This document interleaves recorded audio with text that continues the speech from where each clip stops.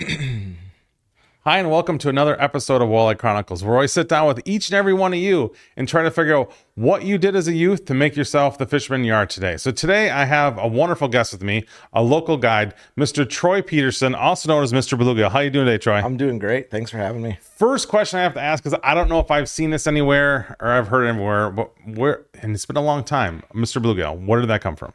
Is that just as being a kid always catching bluegills, or... No, where does that come from? It was kind of one of those things where there was an old guy that I met ice fishing from Oshkosh. His name was Dick Stilley, and he was one of the guys that started the original MWC when it was the manufacturer's walleye circuit. And he had, he was good friends with another guy that I looked up to by the name of Gary Roach, who everybody knows as Mr. Walleye. Yep. And I got to meet Gary through Dick, and it was kind of like a dream come true type of thing, and got to fish with him and became friends, and fished with him quite a bit, did some catalog shoots with Lund with him. And it was funny, way back, I think it was 2001, when all this kind of transpired. We met up in Green Bay at a PWT, and they kind of gave me crap because at the time my license plate said Mr. Walleye in Wisconsin. And so, kind of out of respect, those guys gave me a bunch of crap and changed it to Walleye Fisher for a while. And, I'd ice fish with all these guys, and we'd fish walleye tournaments in the summer. Yep. And then in the wintertime, we all ice fish for bluegills. And every time we go out with them, I'd kind of whoop their tails. And, then they started calling me Mr. Bluegill. And that's kind of how I got the name. And then I trademarked it, had a logo made. And ever since 2001, it's kind of stuck with me. It's a great name and a great story to get there, too. It wasn't just like, I'm just going to call myself Mr. Bluegill. That's pretty funny. Because I've heard of you. You've been around. I mean, we obviously live fairly close to each other. So I kind of seen your stuff and been around the issue. So where did you grow up? So I grew up in Menasha. We lived kind of central part of the city, and we had Lake Winnebago in our backyard. My dad and mom were divorced, and my dad actually lived on Lake Winnebago, right next to Paynes Point Hook and Spear Club. So I spent a lot of time there on the water growing up, and then my grandma and grandpa, who are primarily the main reasons that got me into fishing, lived on the island, on Doty Island in Menasha. Mm-hmm. So we had the Neenah River, we had the Menasha Dam, the Neenah Dam, kind of everything all around there, and that's kind of where we got started. So you were destined to become a fisherman. Like there was no way you're going to get out and not fishing for a living. You know what? I'll never forget this. My grandma and grandpa bought a brand new 18-foot Sylvan, and this was going way back when like bow mounts were first, becoming a thing, right? And I could remember going out. My grandma used to pull me out of school when the bluegills were on their beds to go, catch dinner. And back then the limits were 50. So what I know now is versus what we did back then, I feel horrible because for, 2 weeks straight, we would go out every day, catch 150 bluegills, grandpa and myself, and we'd come home, clean them, eat a few of them, and then put them in these little ham canisters, fill them up with water, and stack them in the freezer. But my grandma and grandpa lived through the Depression area, and eating venison, eating fish, that was just what they ate, and that's what they did. Nothing went to waste. I always tell everybody not to be ashamed of your past. Yeah. Obviously everybody's working towards the future and a long-term, keeping the fish around longer. But yeah, as our past, there's a lot of skeletons in our clouds. There's a lot of pictures that a lot of us would not want to see come out, right? If it's a springtime walleye run or whatever it is, or perch, it's, a lot of us have that, which is great. And it's cool to see some of that stuff's coming back too, as well as, as we change the limits around a little bit here and help preserve what's there. Yep. So, that's really what it was. But I told my grandma, I can remember the one day we were out in the boat, and I'm, standing up on the bow and casting like a slop frog or something. I'm like, man, I'm like the coolest kid in town right now. I'm going to be a professional fisherman. And, I can remember my grandma and grandpa and everybody were kind of supportive. But then you got the other part, it's like, yeah, don't even waste your time on fishing. Well, yeah, back then it wasn't really much. There wasn't much, there was people out there fishing, but it was a very thin market, I guess you'd say. Yep. So what's your first memory of fishing? What's the first day you can kind of go back and think of The first time you went fishing, the first fish you caught. So my grandma and grandpa had a cottage up on Shawano every summer, and I can remember going up there and catching all the big bluegills and sunfish up on Shawano Lake. And then for a summer vacation, our family always went up to Minocqua. So spent a lot of time up there fishing as well. But the greatest memories I have was with my grandma and grandpa on Poygan, and then on Shawano during the summer for sure. Going catching bluegills, coming back, throwing them in a drum scaler, scaling them all, cleaning them all, and we ate a lot of fish growing up. Yep. Yeah, that's for us it was a couple days a week. Getting the fish. You went out to catch them, and then you also had them a couple days a week. So was that first stuff fishing, dock fishing, off a boat? We did both. When we were up in Shawano, we had the dock, and we'd sit there right over the dock and catch all the bluegills. And where we were at, in the evenings, the big ones would come in, so we'd catch a lot of nice big bass and pike and bluegills and stuff right off the docks. But going out in a little 14-foot boat and motoring out to the weed beds and catching bluegills. And when I was 16, excuse me, got my first car, and I had a 1979 Chevette 2-door hatchback. Nice. And I welded up a trailer hitch for that thing. And my girlfriend's dad had a little 14-foot Sears with a 1956 Johnson 10 horse. I bought that from him, made it my duck hunting boat and my little fishing boat. And man, I hauled that thing all over the state. And nothing was going to keep me from being on the water. And I fished a lot, in Nina River and places where I could get a little boat and not have to worry about wind. Right. Went up to Shawano, went up to, all the little lakes up north. And, that's kind of really what got me fueled on my own, was just every second I had, I go out fishing. But then I started taking, kids out fishing, doing stuff with big brothers, big sisters, and taking these kids out fishing. And then that kind of, transpired into, getting parents and stuff out too. Yep. And it was like, what, this is what I want to do. I want to teach people how to fish. I want to go out and I want to be that guide and to watch people smile every day. Yep. Doesn't get old. Yep. So what was the first time where somebody taught you something that you still use today? Oh boy. That you pass along to your groups you have with you all the time.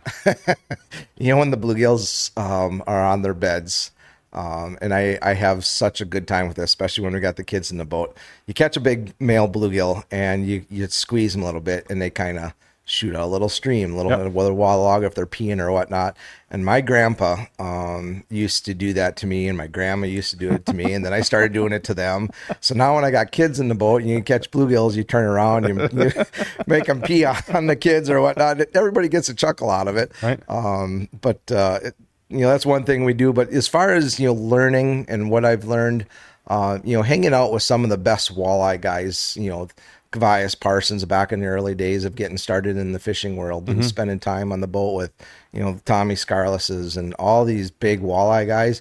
I've learned a lot, not just here in our local systems, but traveling across the Midwest, doing different techniques, and what you learn in one spot, you can bring back here, improvise. And, that's how a lot of these, these companies keep going, is just innovating products because of new techniques and twists on different techniques. Right. Yeah. Combination of stuff. What was your favorite spot growing up fishing? If you had to pick one spot, if you were, let's say, hey, let's go back and relive a memory, where are we going? I would have to say Coosa Lake. My godparents had a campground up there. They were at Evergreen, and going up there, the smell of the pines, the bluegills, on their beds, small little lakes. And that's half the reason why I moved out to that area now, is because that was my childhood. The Shawano Lakes and that's all pretty crazy busy. Lots of people, and I loved fishing up there, but now, I can't deal with the people. And when you get out over by me, we've got, 30 lakes within a 15-mile radius. It's kind of an untouched part of Wisconsin. That is correct. I won't mention the county, but I also grew up there, and it's pretty awesome. If I said the county, my dad would be pretty pissed. Yeah. So, it's gorgeous over there. There's a lot of areas yet. As as fishing grows and it gets more mainstream, COVID obviously helped a little bit, and people kind of are getting in more in these areas, and it's going to stretch out. And I would assume eventually a lot of these untapped areas are going to have more people on them. Well, here's one thing, I was just out on the boat with the secretary of the DNR and a couple of the people that are responsible for writing all the regulations. And the nice thing about Wisconsin, they're not quite what Minnesota is yet as far as preserving their panfish, but we're getting close. And I'm a huge advocate I'd love to see the entire state go to a 10 fish limit. The problem is you can set these limits on these lakes, but it's hard to enforce them because there's not enough wardens out there. So we as fishermen have to kind of enforce ourselves and kind of keep an eye out on the lakes. But, that's really the biggest thing is just, teaching the importance of, trying to make sure we have a population of fish for my kids, their kids, and, future generations. And those small fish, I mean, that's what feeds our larger fish too. People don't understand that's, you need the smaller fish to help. It's ecosystem. There's an idea behind that, right? There's small fish, big fish, and we all they'll work in together with each other. Absolutely. So what's your favorite lure growing up? Favorite lure growing up? You always had to throw, always head on? Yep. It was definitely the Countdown Ropolis. The little, black and silver, perch colored. If I lost mine, I'd either go to my one grandma and grandpa's house and find some in their tackle box, or I go to my other grandma and grandpa's house and find some in their tackle box, and somehow they'd make it home back with me. So there you go. What was the first one you bought? First lure you bought? Remember? First lure I bought. Oh boy.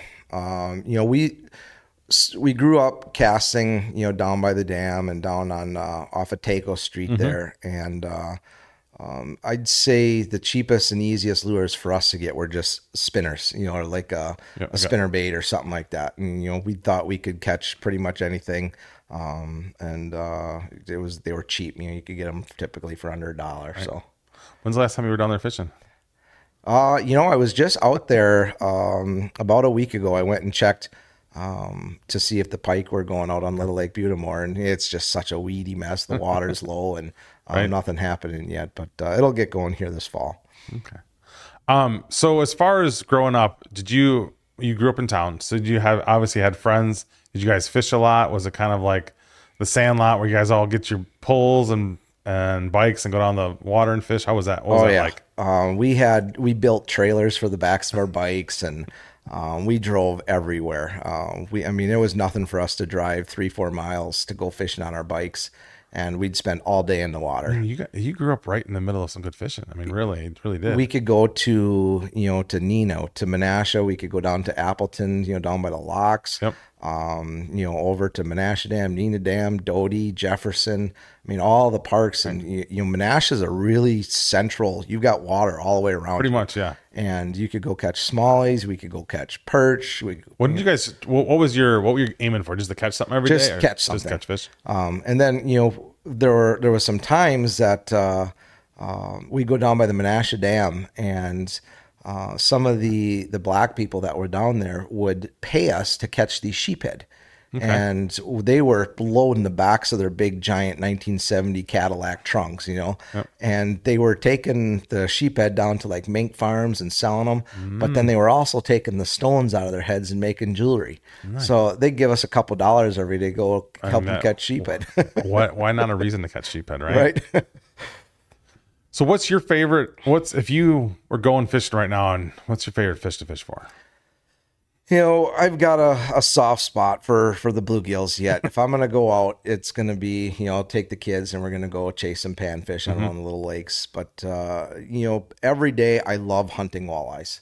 That's kind of my thing. And then once we get into fall, I love chasing the muskies, and I've got a new kind of infatuation with the lake trout on Green Lake.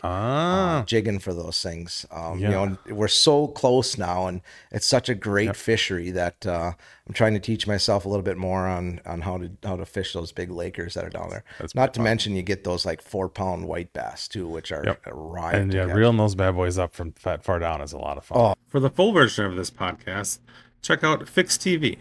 And remember, follow me on the talk at Smile and Fish and everywhere else at Matt Snell.